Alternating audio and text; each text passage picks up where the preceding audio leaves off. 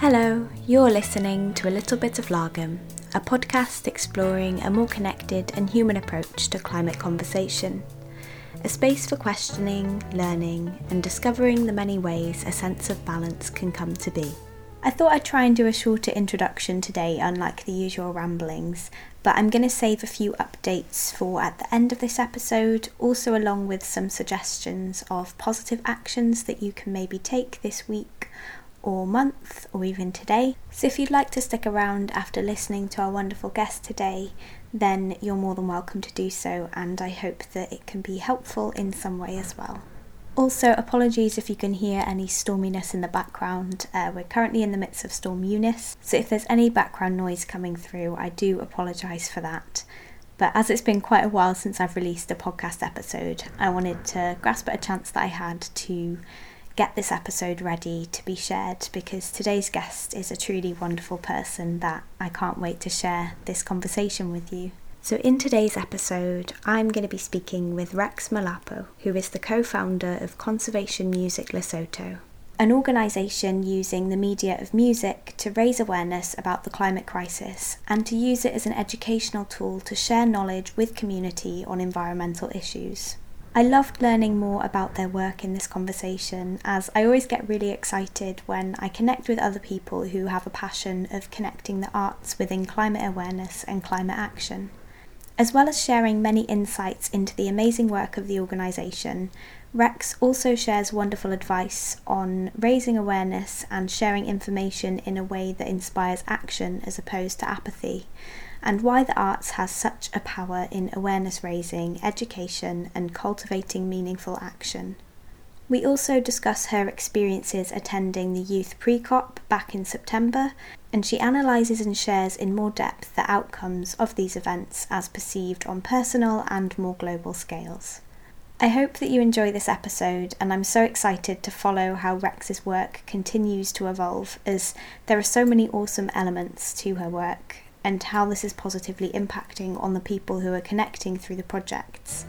So let's jump straight into the conversation. So I'm super glad that we've kind of found the time to do this. I think the last time we chatted was when you were at or had just come back from like the Youth Pre-COP. So yeah, I'm sure we'll kind of touch on that later in the conversation as well. Yeah, that was like in September, but time flies. Oh my gosh.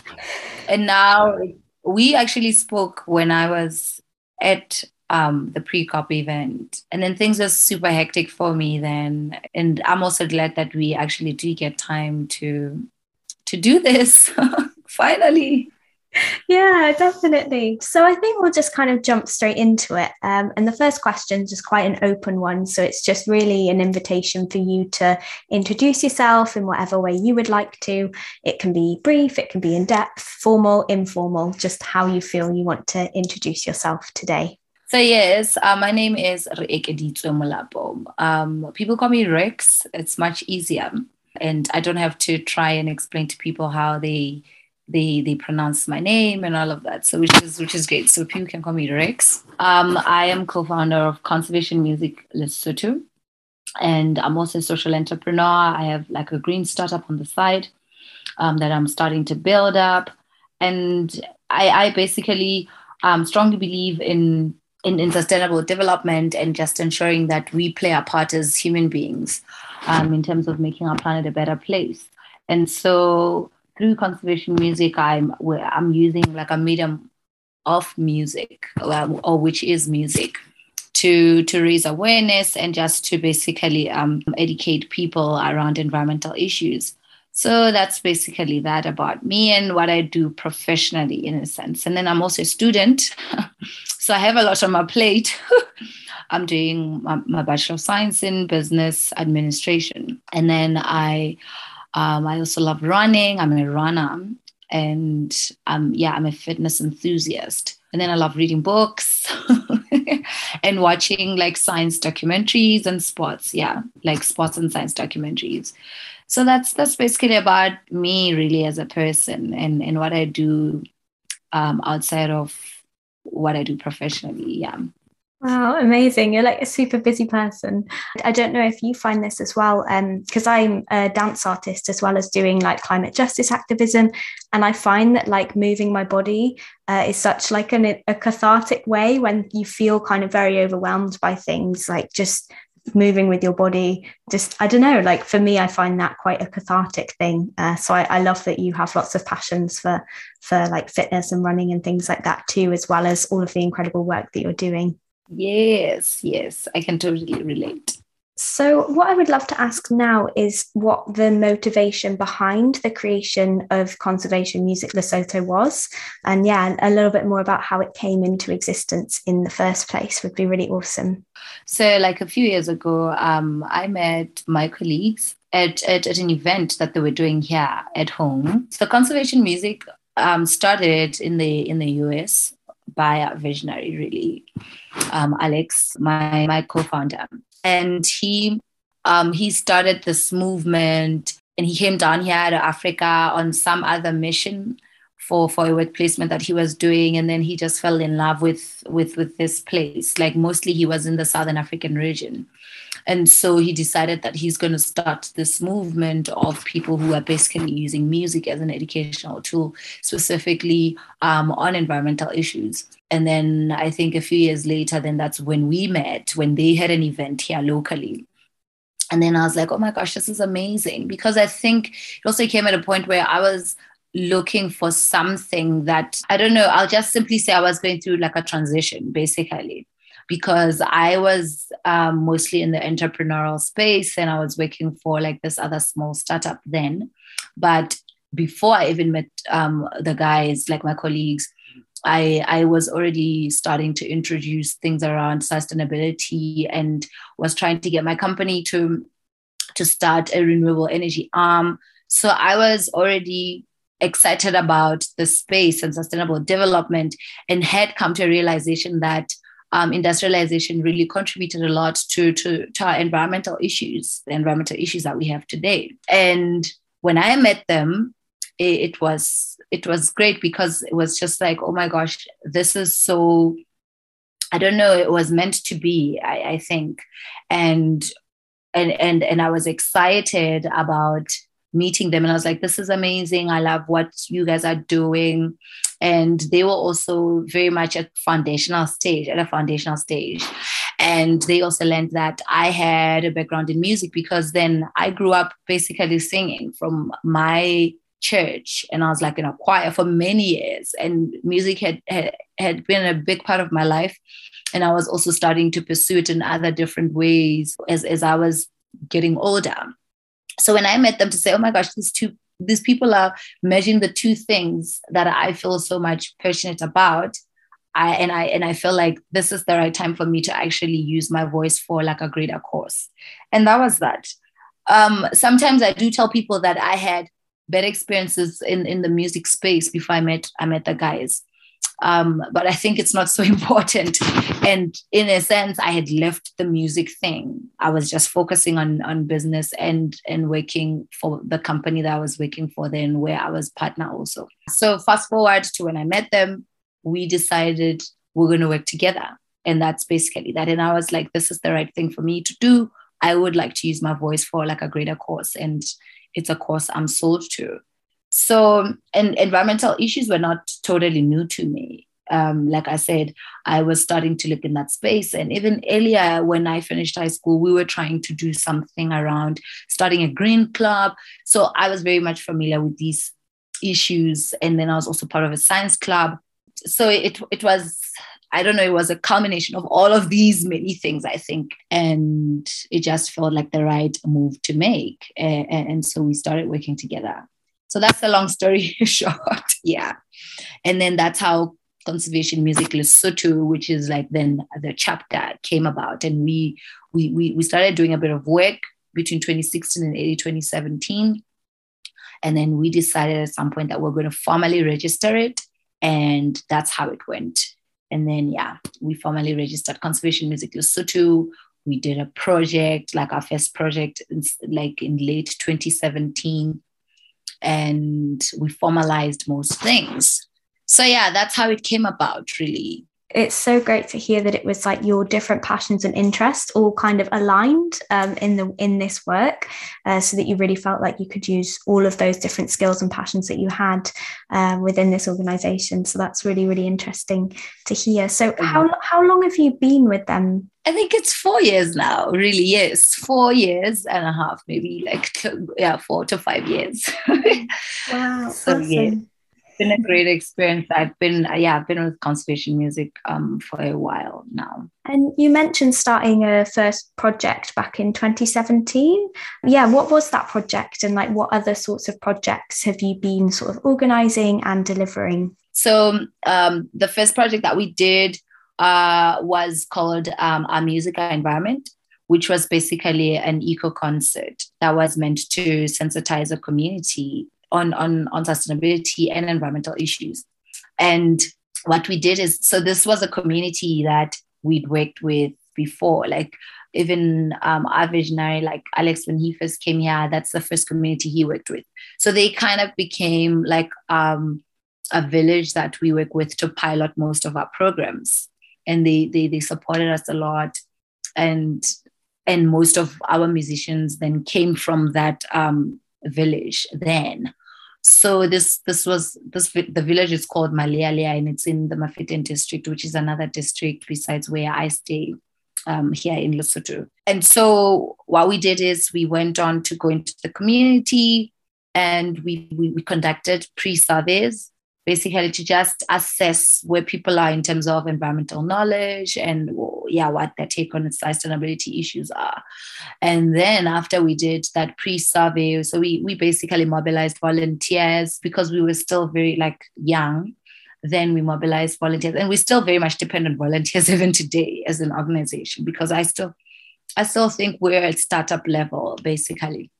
And so we mobilized these volunteers, and they went out in the village, and we surveyed people, like about 200 people. And they were asked different kinds of questions about environmental issues, about their community and all of that. And then we came back to assess all of the data that we had collected, and to just see where the gaps are. We identified the gaps, and we then decided to do like an eco concert that was going to fill those gaps in a sense. So that's basically what we did. And then we also mobilized other local artists, and we did some form of a training with them on we have like what we call a music toolkit, a conservation music toolkit, and it has different environmental topics, and we went through that with them to help them create lyrical content that was still very much in line with environmental education, and ensuring that we're going to achieve our goal basically, which is to sensitize and create awareness. And after that, I think about 10 songs, actually, 10 eco songs were created. Then we went out and performed those songs out in the village. And what we did is after that performance, then there was like exit surveys done to basically assess what people had learned from all these songs and all of that. So we had a big stage somewhere out in like a village in the mountains. So Lesotho is very mountainous, and this is a remote village. So we set up like a big stage there, and we did this great performance with a backdrop of like the mountains in the back. It was really beautiful and amazing. And the community was excited, and they were very participatory. And so that's what we did. It was called Our Music Environment, one of our first eco concerts that we ever did, and with the aim of basically sensitizing that particular community on environmental issues as per the needs. So what we're trying to do most times is to make sure that our interventions are effective. And that's why we're always trying to incorporate the issue of monitoring and evaluation, impact measurement, because it's very important to us to see how effective our interventions are. And then this particular project was funded by National Geographic in partnership with other local funders whom we had mobilized after we had gotten the funding from National Geographic. So it was quite great, and it was basically centered around assessing how effective music is as an educational tool, specifically on environmental issues. That was our first project. Wow, that sounds so incredible. And I definitely agree, like finding a way to get a gauge on how the work that you're doing is impacting people in the community is a really important thing to know how to further develop your work moving forwards in a way that really does benefit raising this kind of awareness and engaging people in climate education and climate action. So I'd love to hear a little bit about how you have found music to have an influence in these areas of environmental awareness within the communities that you have worked with. Definitely, at this point, I'm sold to using music as an educational tool for many reasons. Really, one, because it's quite inclusive. I always say this. I think all artistic forms are quite inclusive because then most people can participate in such things. And I also saw how effective music was in terms of demystifying some climate change topics. Basically, it's true we had incorporated other environmental issues in all of this, but we definitely were focusing on climate change also because it's one of the biggest issues that Lesotho is currently facing on top of soil erosion. So I've seen how effective it is really on the ground, seeing how people engage and how it draws people's attention. And then what we also do is we do like some form of activations where we would work together with the community members, some of the community members, to co-create these songs. And where we're just working together with them, and then they get to learn more. And then we also get to learn more about their context specific issues, basically, regarding these environmental issues. So I've seen it to be quite effective. It also has a lasting impact.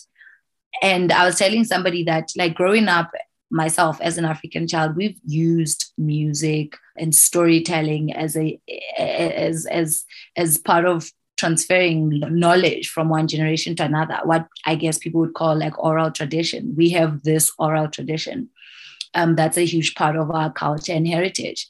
And by using music within Lesotho's context is still very much aligned with that, because then people can relate so well to it. Most things that I've learned through music, really.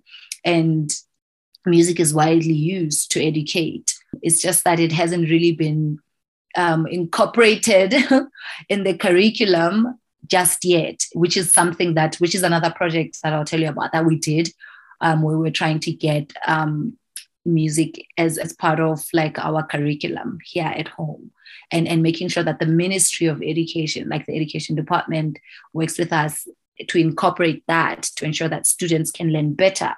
So I've seen it. It's quite an effective tool. It's quite an effective educational tool because of its lasting impact.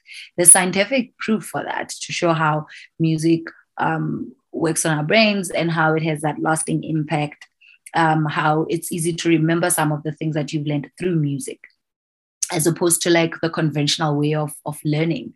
And then also how inclusive it is in terms of, because we work with different types of people in the community. We have the learned, we have the illiterate people, we have head boys, we have farmers. So we wanted to use a medium that was inclusive and not exclusive, because I think conventional workshops sometimes tend to exclude people who are not literate or who haven't really gone to school, or who can't even read or write. So that our aim was to make sure that everybody is part of this conversation, because this issue affects all of us. Like environmental issues in general affects all of us. And then obviously like climate change affects all of us. So how do we demystify this? By using a medium that most people can relate to. And then how do we ensure young people participate? By using a medium that draws them into this. They're like, what is this about? They love music. And then they're learning at the same time while they're doing something they enjoy. So it's, according to me, it's quite an effective tool for the reasons that I've just mentioned. And that's what my work in the past few years has proven, basically. So yeah. Yeah, amazing. I definitely agree when it comes to art forms and storytelling and music being a part of that. They are such incredible avenues to engage people in these conversations in a much more accessible way.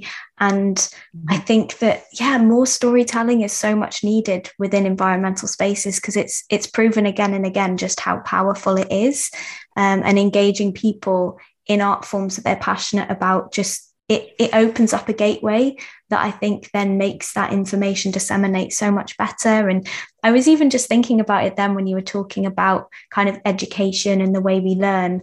I remember when I was in primary school, you would learn songs that would teach you like body parts, for example, and things like that. And it was, I still remember them to this day, and I'm sure so many people do. And it's just so sad to think that as soon as it gets to a certain point in your education, it's assumed that that's not a useful way to learn anymore. Whereas actually, I think for so many people, including myself, I think learning through those kind of art forms is such a powerful way to learn. It definitely is. And it is said, hey, that when we get to certain levels, then that is abundant. That approach is abundant. I don't know why, but that's also what we're then trying to bring back through our initiative. And yeah, I'm really looking forward to seeing how everything else is going to unfold, and how incorporating the creative sector in the climate sector is what kind of change it's going to do. I know that in some places already, yes, people are already using it, but I don't know. I just feel like there's more that can really be done in terms of taking advantage of this particular approach. And like you're saying, once you learn to do music, it sticks with you until you're like older. I still remember the songs that I learned in primary school about different topics. So you're very right on that point. And I'm so excited to see where your work develops from here. I think it's going to do such wonderful things for the sector and to engage communities in these issues, which really do, like you said, they're affecting everyone and they are incredibly urgent. So it's, wonderful that you're doing this work. And next, I would really love to ask if you want to share any sort of resonant experiences, whether that's community responses or conversations that you've had or actions that have arisen that have, stuck with you from your time of working. I think two things. One is the artists. So the artists that we work with, most of them, they're very gifted, yes, and they're creative, but they're not necessarily like environmentally savvy, or they are not necessarily like educated in that particular space. And so I think for them, it's been quite refreshing to learn about these issues while they're also expressing themselves. And then they take a lot of ownership of these issues, because then they feel like, yes, they're part of it and they are proud of the work that they have created that creates this sensitization and awareness. And because they also hear about these issues elsewhere, and then they get excited to say, oh, like I've worked on something along these lines and in this particular way. So I think for me, that's one of the highlights, to see the change in their attitudes as artists, and then seeing how they can also use their voices, their art, and their creativity to for social issues, and to build awareness for important causes. And then secondly, is the communities. Really, people tell lots of good stories. The students whom we worked with on a project sometime in 2019, they were excited about what we were doing, and they said they learned so much through this particular approach, and they enjoy it, and they would like to learn like this going forward. So this is another project that we did. I'm just going to quickly highlight you what we did. We went out to like about 10 different schools in rural and peri-urban areas here in Lesotho, and then which was like primary schools and high schools. And we focused on two issues that are affecting Lesotho the most, which is like soil erosion and climate change. And then we played some music videos, like some of the content that we have created as Conservation Music, which you can see when you go online or on our YouTube channel.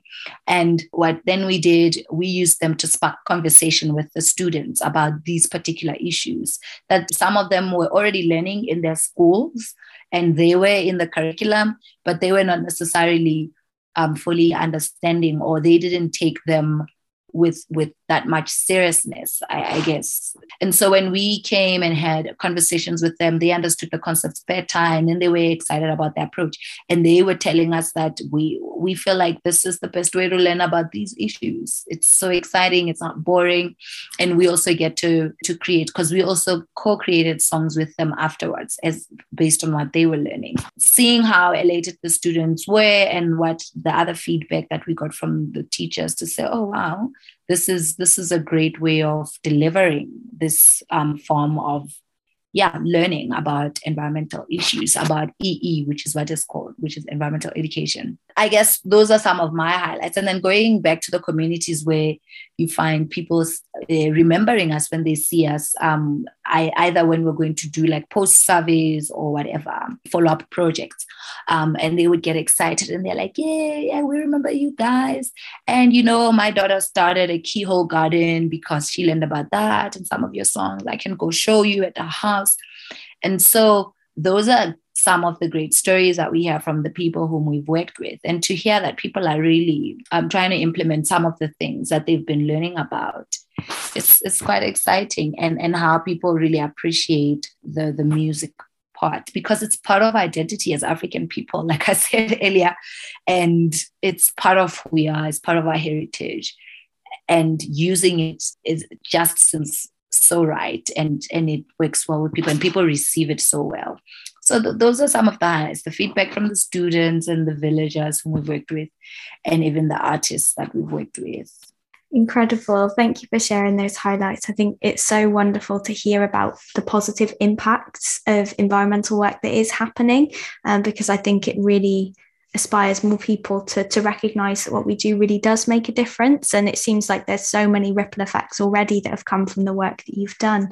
I just wanted to quickly ask as well, is there like a specific age range of people that you've worked with? I know you mentioned students, for example, when you go into schools or colleges, but I imagine you probably engage with quite a lot of different age ranges in the community as well, and whether there's been any kind of intergenerational work and what that experience might have been like. There definitely has been an intergenerational work, and we work with quite a diverse group. We work with like young people from ages 5 up until like 80, because we've heard, like, even our surveys reveal that we've heard like an 80-year-old surveyed, basically, and a 70-year-old came to one of our eco concerts, or like a 60-year-old.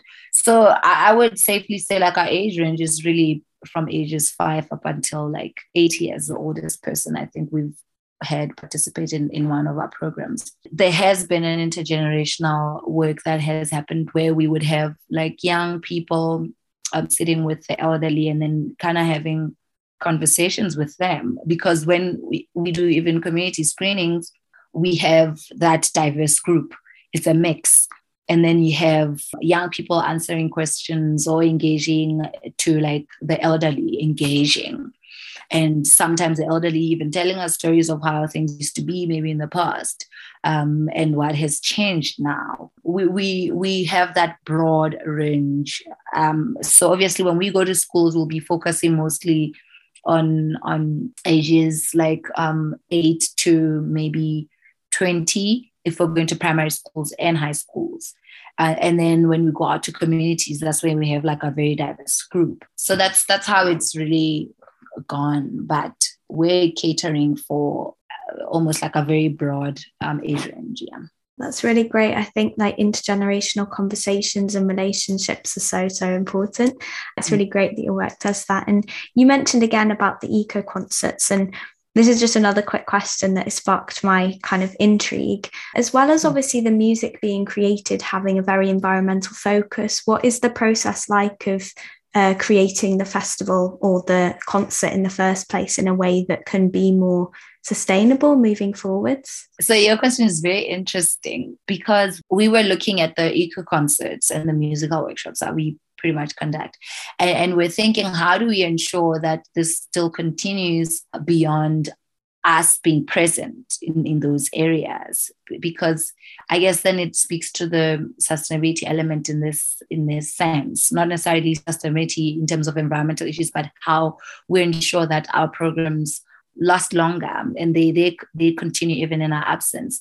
So the one thing that we're trying to do right at the moment is we're trying to get an app up, which then we're going to use mostly for schools, where we're going to have the teachers trained on how they can basically deliver environmental education using our apps and not apps, our app, and then touching on the different environmental topics that will be on that particular app. So we wanted to do that because we wanted to ensure that we're able to scale and have like a bigger impact. This means that we can be able to get into many schools if we have an app, and then we're able to secure tablets for some of these schools. And then secondly, to work with the Minister of Education to ensure that teachers are trained on delivering this education through our approach, basically. And it would enable us not to have the need to be present at every other school or like travel a lot. And even with the COVID challenge, we realized that, oh my gosh, we really need that app to start running. Because then it would mean that students can still continue to be educated, even if maybe we're restricted in terms of movement, because sometimes schools were opened and allowed to continue, but some of our programming was a bit restricted and we couldn't really get into the schools because of COVID at the moment. We love to do eco concerts, but we wanted to do maybe 2 major ones per year, not to do it continuously, but have 2 major ones where we can have people gather up and then we spark conversations and we engage on these issues and have more artists come up. But at the same time, we were thinking having an app would enable this to go beyond us, to go beyond our geographic location as the CMLS team, basically. So yeah, I don't know if that answers your question, but that's how we're trying to do. Yeah, that's what we're exploring at the moment. Yeah, that's really interesting to hear about. And I think when you were speaking about almost empowering the teachers in a way through knowledge to then pass that on, I think is really wonderful. Mm-hmm. It's really cool that you're setting up an app. I'm a bit of a technophobe in a way. So I love when I can hear examples of technology being used in a really positive way. Do you imagine that it would kind of strengthen relationships with community groups that you'd already worked with, or putting them out to people that you hadn't engaged with before? Because I think obviously the human interaction is so important, but the app allows such an incredible way to continue those relationships moving forwards. I think the app is going to be most effective for the schools setting. But in terms of the communities, which is something that I didn't mention, is that we're also exploring having CMLS ambassadors, people in the communities that already local people, right?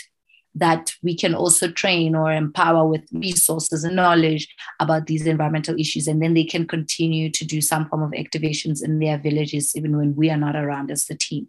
And they would basically be communicating with us to say, oh, this is what I've done in the past, whatever months. So those are some of the other things that we're exploring, to have ambassadors in these villages. With Malealea, which is this place where we piloted our projects, it's quite easy because we have close partnership with a local community organization there called the Malealea Development Trust.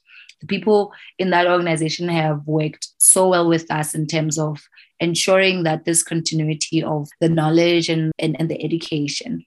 And they sometimes incorporate some of our concepts in the programs that they're already running there. And we know we can always rely on them for information and just to basically get a tab, I don't know, on what is happening in the community now and all of that. So I think that's another important thing. And that's the model we're trying to go for in all the other communities that we're going to be working with, because then I think I'm adding 4 more communities this year. We're looking to set up a local organization there which we can work together with to ensure that there's continuity even when we are not around as the CMLS team, and then coming back maybe at regular intervals and then slowly moving away and making sure that they go on to continue whatever work in their community, because I think localization is very important, and that's the model we've really pretty much used even when we moved into the other African countries, like when we tried to move to Tanzania, to Zambia, and to Malawi. Like Malawi, that's where we've done most work also.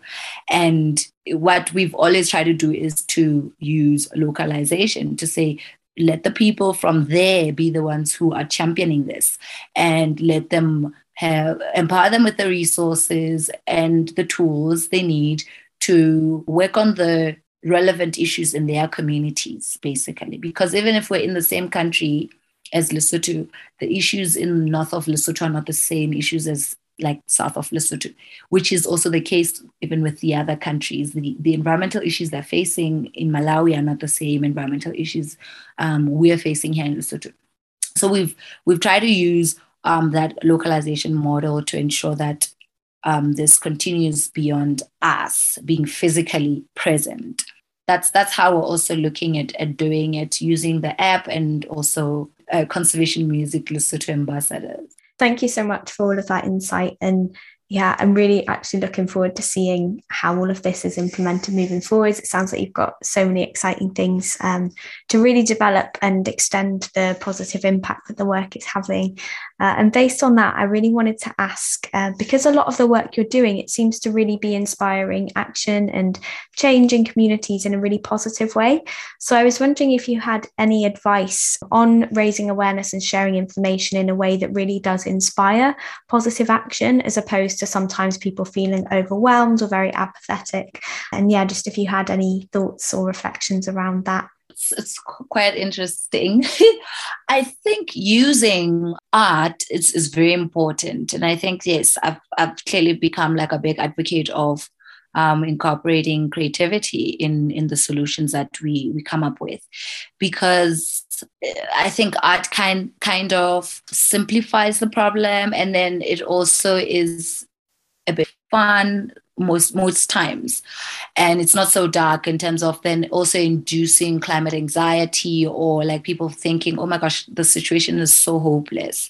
So I think incorporating art is important in trying to ensure that we're inspiring action in a motivating way, because then in our case music is moving, and even though it can invoke like maybe sadness or whatever, sometimes it's sadness that really moves you to try and do something, right? So that's what we're really exploring through our initiative. And I think I would advise people to really go for that kind of approach, an easy approach that doesn't scare people. That doesn't really make people think, oh my gosh, we're all gonna die. Oh my gosh, like it's just we're waiting for doomsday, and that's basically that. Or this whole situation looks all gloomy and everything, but there's something that we can do. So it's important how we coin the messaging that we're doing and the types of stories that we're telling. And most of our stories are really centered around the stories that we do through music are pretty much centered around, yes, identifying the problem and saying something about the problem, but mostly talking about what then you can do.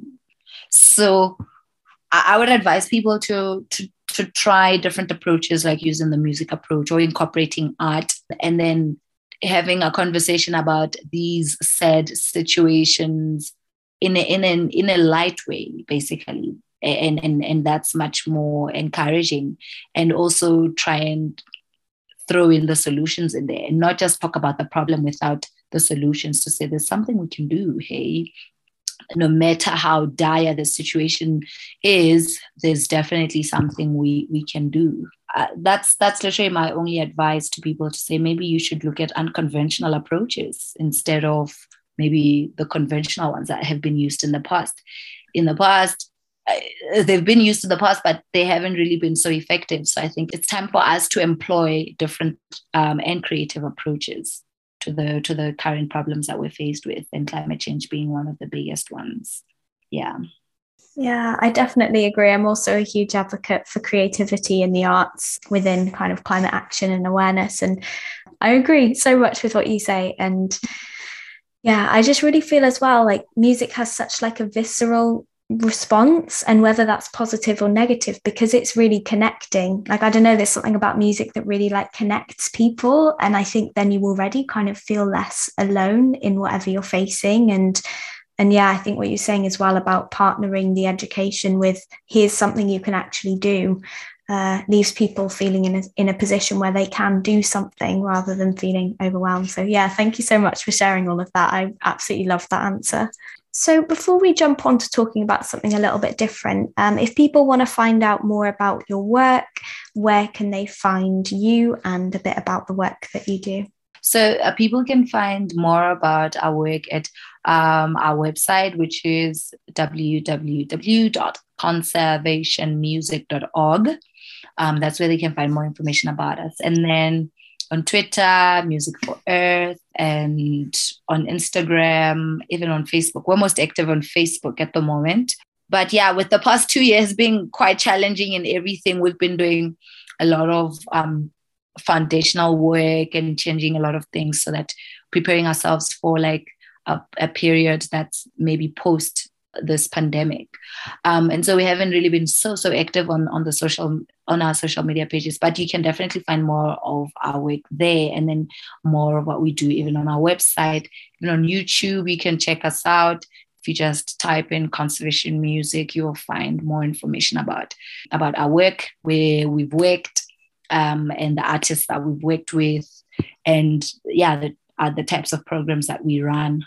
And then with me personally, I've separated myself from the initiative in a sense. I have my own like social media life outside of what I do through my work. And so yeah, I am at Rex Metsana.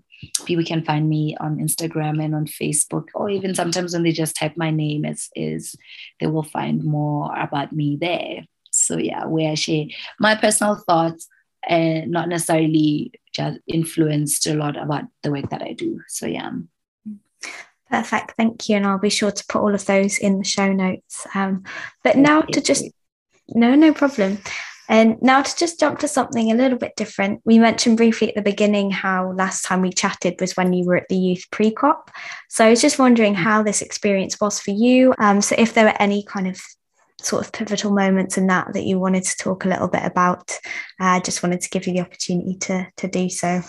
I thought the experience was quite positive for me, but I've been to so many, I don't know if I should even be saying this out like on a public platform like this, but I've been to so many conferences before, and really I just feel like sometimes people are looking for an excuse to really meet and never come up with any tangible steps for action or whatever post whatever conference that is. And I was really hoping that this was going to be different, and to some degree it was, because then yes, we did. The aim for us to really go there was for us to come up with this youth declaration, and making sure that youth voices from almost every part of the world is represented, so that this particular youth declaration can be presented at COP26, and where most people were not necessarily happy about the outcome of COP26, because people just felt like it was yet another conference really without much tangible like steps for action posted. But having gone to Youth Driving Ambition, I think it was good. It was good for me to participate in such a process, because I'd done a lot of grassroots work in the past, and I've been looking for ways to also have an influence, maybe like in the policy making space and the advocacy space, basically. And I think for me, it served me personally as a person. Personally as a person, I can't believe I said that, but it served me personally because it was more of what will I call it? Maybe a prelude, or more like training ground for me to have that kind of experience of what actually goes on at these particular processes where like people like where we're doing the negotiation process and influencing policies to some degree. So that's how it personally served me, really. And I thought this was great. On top of that, yes, meeting other change makers in the space who are doing amazing work, and how I'm planning to collaborate with some of those other young people whom I met at that place. So those are the ways it served me, really. But on a bigger, like on a macro level, I'm not sure if really the outcome of the event was so positive, mainly because of the outcome of COP26. I don't know if I'm making sense, but that's basically that. And the one other big thing for me that I kept coming across was how we do not necessarily have a unified voice as young people. I don't know. And people might get some sort of backlash for saying this, but I think it's true.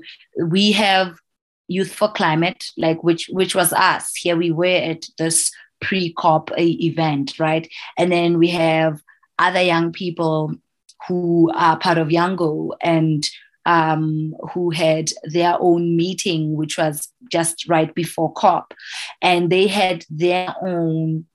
Yeah, which is COI. That's COI, right? Conference of the Youth, right? They had their own document that they were creating. And then we had our own document that we were creating this side. And I kept asking. And I remember in one of the meetings that we had with Youth for Climate to say, how do we ensure that we have a unified youth voice on these issues? How do we ensure that there's no duplication of effort? And whatever issues that we're raising here as Youth for Climate, see if we have any common issues in the statements that we're creating with the statement that COI was creating. So I didn't really get a very good response on that, but I just decided it's fine. But I think I really hope that going forward, we can have a unified youth voice, and these many other bodies that are working on youth climate issues can come together and become one to ensure that we have a much bigger voice that will have a greater impact, and that will ensure that we're not all working in silos, or there's no duplication of efforts in a sense. And so that's just what I got from all of that process that we were engaging in at the Youth Driving Ambition event, and also COI coming afterwards, and then leading up to COP26. Those are my thoughts, basically. I felt like the experience served me personally in terms of the goals that I have and the types of networks that I wanted to build. And that's what I made sure I got out of it. But coming back home also, it served a certain purpose. So we had COI representatives here. And when I came back, I said, I would like to work with the COI representatives. And that's what we did. We organized a youth climate dialogue, a first one for Lesotho, really. And then we worked together to strengthen that, because they already had the idea to do it. And then we strengthened it. And we also met our prime minister to basically have a conversation with him to say, how do we ensure that there's meaningful youth participation in the climate space with regards to Lesotho, and also even in the negotiation process. So those are the things we're currently working on at the moment. And because it's so new for young people to be entering this particular space in Lesotho, we're doing a lot of groundbreaking work, and we're going to meet, now that the year has begun, we're going to meet with our National Climate Change Committee, and then we're also going to meet with our Prime Minister again now post COP26 to say what's next, how do we go forward together. Participating in the Y4C event served me in a personal way, if I'll say that, and in a sense helping me to have some form of impact here on the ground in my home country. Because then when people ask you which organizations have you worked with, global ones, and so we tell them we're Youth for Climate representatives, we participated in this particular. So people pay much more attention to us, and we're able to engage in a meaningful way with them. So yeah.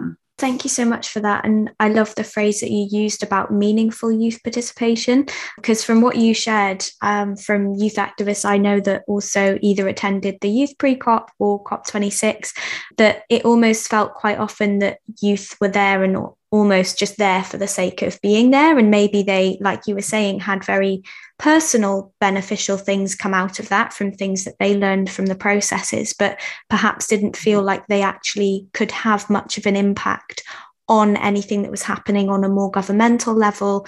And yeah, I also share a lot of the frustrations with what actually came out from COP26 in terms of climate action moving forwards, which I think is very openly been talked about as not being anywhere near enough what is needed to prevent even further catastrophic impacts of the climate crisis. But yeah, it seems very much like what you were saying, a meaningful youth participation is something that's really needed, and a collective one as well. So yeah, thank you so much for your insights. Exactly. Yes. You just like wrapped it up very beautifully, because yeah. Well, hopefully now onto something a little bit lighter and fun before we come to the end of the podcast. I found out that you were part of a hikers club, and I just thought that this sounded super awesome. So I was just curious to ask what led you to join and what your experiences were like when you were with the club, or if you still are.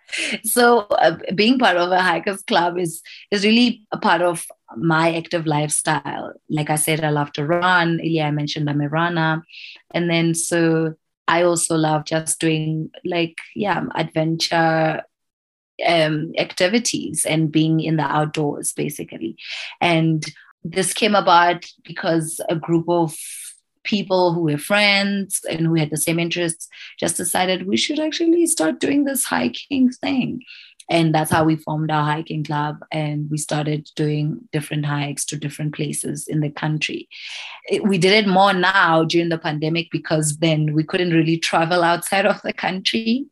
And it was also part of us just exploring our local environment, which most people hardly do. I think I was one of those people where you travel so much outside of your home country, instead of like trying to see what you have locally. And that's part of why we then even formed the hiking club. And it's been so much fun, and it's changed my perspective on my home country, and just discovering these beautiful gems that were like basically hidden in plain sight.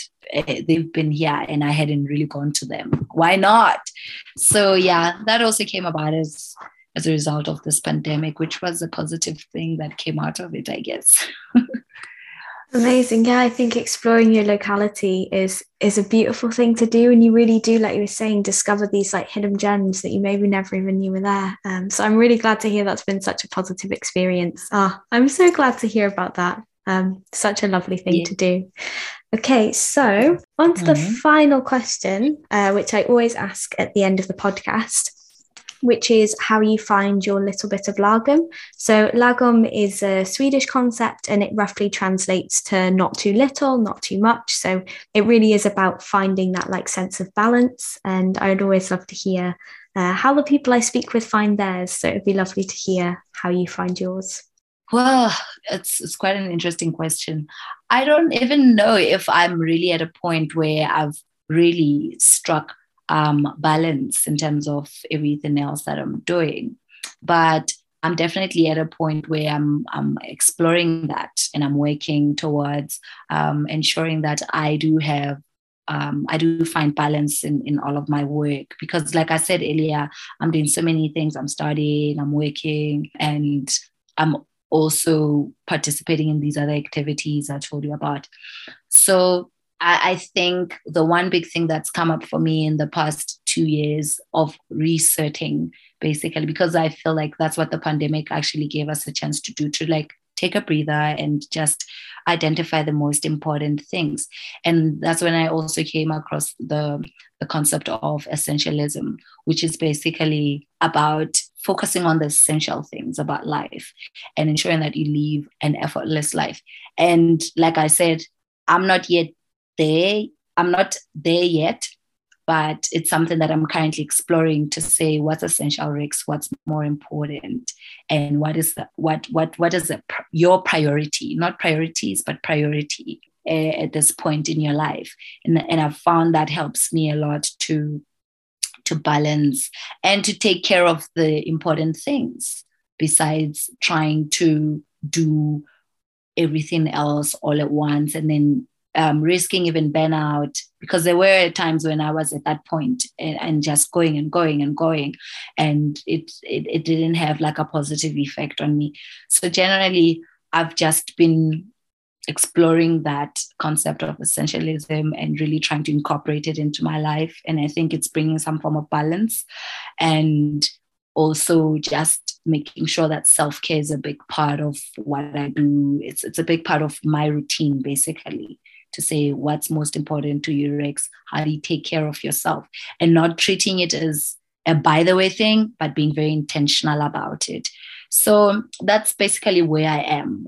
I'm not too sure if it really does answer answer what Myla Gomez, but yeah, that's what I am right now as a person, and just moving into a space of more self-awareness, and also being aware of my external environment, and ensuring that I keep some form of balance with everything that's going on in my life. Wow, I think that was such a profound, beautiful, and introspective answer. And yeah, definitely answered it in a really beautiful way. I think balance is something that I think we're all always trying to explore how to navigate, and the sort of self-awareness and reflections you're doing and what's necessary is a really important thing. I think we all need to be checking in with more. So thank you so much for sharing that. Yes, indeed. And I think focus also is another part of it. And as women, I just want to add this, I'm sorry, but as women, I feel like we're trying to do everything else to try and prove ourselves. Or maybe this is not the case for other women from other parts of the world. But in my case, I feel like, we can get trapped into this whole concept of trying to say we can do it all. I can have it all and everything. But in most cases, you realize that some other aspects of your life do suffer, because then you're trying to juggle so many things all at once. And which is why then essentialism is very important. So yeah. And I think it also has a lot of focus in it, to say focus on the most important things, I guess. And it will help you to meet your balance goals much more better. Yeah. Definitely. Oh, well, it's been an absolute pleasure speaking with you. I've really enjoyed this conversation. It's been so insightful in so many ways. So thank you so much. I'm so glad that we found the time to do this. Thanks to you. I look forward to listening to this conversation. And yeah, thanks to you, Mala, for just interviewing me and making me part of your journey. You're also on the creatives and arts bandwagon, which is amazing. But specifically using it for climate action and raising climate awareness. So I'm so happy, and I'm grateful and honored to have had this time with you. Oh, the honor is all mine. Thank you so much. I feel so grateful to have been a part of this conversation, and I can't thank Rex enough for taking the time to have this chat with me. I hope that this episode inspired you to take action in your community if you haven't already done so, or perhaps consider how it may be possible to incorporate arts within your activities if you're curious to do so. If you'd like to find out more about the work Conservation Music Lesotho are doing, you can find all the links in the episode notes, as well as links to Rex's personal social media so you can follow along with what she's getting up to. Before ending this episode, as promised, I just wanted to share a few actionable things that you're likely already doing, but I think it's always nice to have a few suggestions of things that maybe are seemingly small changes we can make with a big impact. Of course, when it comes to the climate crisis and social injustices, these are systemic issues that need to be changed fundamentally on a societal level, but we as individuals all form a part of that society. So rather than placing solely the whole responsibility on ourselves as individuals, I think you can get a sense of empowerment in the changes that you can make that can filter up to systemic change as well. If you're a student in university or in your workplace, it's always worth seeing if there's a climate action team that you can be a part of, and if not, maybe considering speaking to some colleagues about setting one up. I find that it always feels really empowering to take action as part of a small community of people who care about these issues, and changes that you make within your workplace are so important. In terms of if you're wanting to take some time to watch some documentaries or short films about issues around the climate crisis, social injustices, and what we can do to help create a more just and sustainable future, there's an online website called Films for Action, which you can find. I'll leave it in the show notes as well. And there's loads of films on there that really talk about social change and how that can be implemented. And it could be a great thing to watch with family or with friends and share in your networks, and just encourage a dialogue around these things and considering how the things that you learn through these can be applied in your own spheres. And for a more individual action you can take, which you may already be doing, is looking into switching your bank account and considering who your pension is with.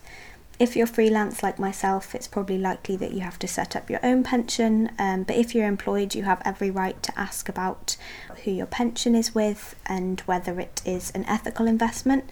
Raising that conversation and making changes can be really important, as so many pensions invest in fossil fuels or in weaponry or really unethical practices, so it can make a big difference if you can move that money somewhere else. There are online websites such as Make My Money Matter and Switch It Money, which are supposed to be useful in supporting in that process of finding more ethical alternatives with who to bank with and who to get your pension with. So potentially that could be useful. And similar with energy suppliers, it can be so difficult with so much greenwashing, but there's the Big Clean Switch website, which is supposed to hopefully help this be a little bit more transparent. I know it can be really difficult with energy suppliers as well, especially at the moment with rising prices, but also if, like myself, you're renting, you don't have as much control over who you are with, which can be very frustrating. But at this point, I would mention really focusing on the things that you can change rather than the things that you can't, and just sharing this information with people who may be in a position to make a change, because that's incredibly impactful too. And the last thing I wanted to mention is find a time this week if you can to go for a walk in nature, or find a way to feel a bit closer to nature, whether that's watching a nature documentary, giving a bit of love to any plants you might have, and just finding a way for you to feel a closer connection to the natural world, because I find for me it gives me such a sense of grounding, puts so many things in perspective, and I'm just in awe of the natural world. And I think for all of us, strengthening our connection to it fundamentally means we have much more care for it as well, and it can nourish us, and we need to do what we can to return the nourishment it gives to us through the way that we can look after the environment around us. And before I go on to massively more rambly tangents, I'm just going to mention one more thing, which is about a book that I've recently finished reading, which I just thought was such a beautiful book. It's called Emergent Strategy by Adrienne Marie Brown, and I think I will reread this book so many times. It talks so much about reshaping how we build movements for change in a form that's rooted in compassion, biomimicry, so using the incredible knowledge within nature systems to inform how we can create stronger, more compassionate movements and have a more sustainable and positive relationship with the world around us. It also has so much about imagination and the importance of envisaging better futures and giving space and time for that, as well as experiencing joy and understanding that the strength of movements really sits in the strengths of our relationships with one another. I also love the notion of both and rather than either or in this book. I think so often things are put on polarised ends, whether that's systemic or individual change, local or global action. I feel like we have a very polarised way of thinking about so many issues, and actually stripping it back to thinking anything that we can do, any changes that we can make, is going to fundamentally transform society in some way. And so I just wanted to quickly read out 2 quotes from the book. Might be 3 actually. There's so many, and like I said, I will reread this book so many times because there's just absolute gems of wisdom throughout it, and I really recommend getting a copy of the book because it's a really special one. But one of the quotes mentions how our existence is fractal. The health of the cell is the health of the species and the planet. So really emphasising that those transformations that we can make in our own thinking and how we show up in the world ultimately has an influence on bigger systems in the way that ecosystems are built up from so many micro decisions and micro actions. And leading on from this, another quote that I wanted to capture was, "Emergence notices the way small actions and connections create complex systems, patterns that become ecosystems and societies.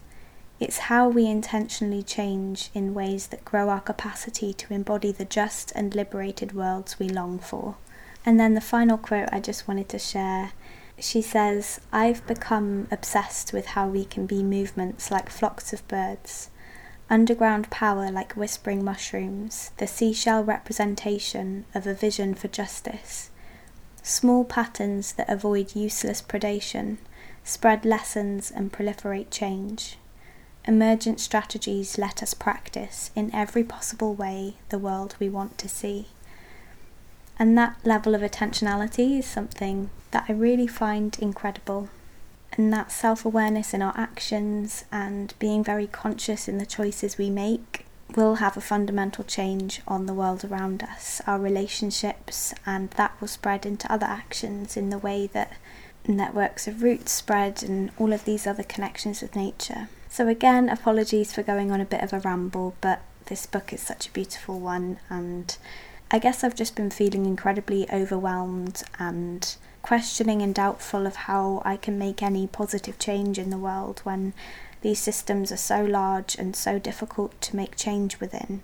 So remembering that all of these forms of transformation, thinking of the both and how anything we can do really does matter, especially when we show up together in community, is something that I just wanted to highlight, because I think sometimes you can feel very alone in caring about these issues or feel like nothing is going to change, but so much is changing and we have to keep pushing for that, and knowing that there's going to be so many moments of experiencing grief with the horrific destruction that's happening around the world. So again, with that both and, recognising that our grief can sit alongside our hope for the future, and finding a way to allow both of them space and validating these feelings, allowing them to come up when they do, and seeking support in community during those times. I think I'm going to end there before I go off on more and more tangents, but I hope that you are looking after yourself wherever you're listening from, and if you ever want to get in touch with me, you can do so by emailing me on alittlebitoflagom@gmail.com or drop me a message on Instagram @alittlebitoflagom. Thank you so much for listening, and I'll speak to you again soon. Bye.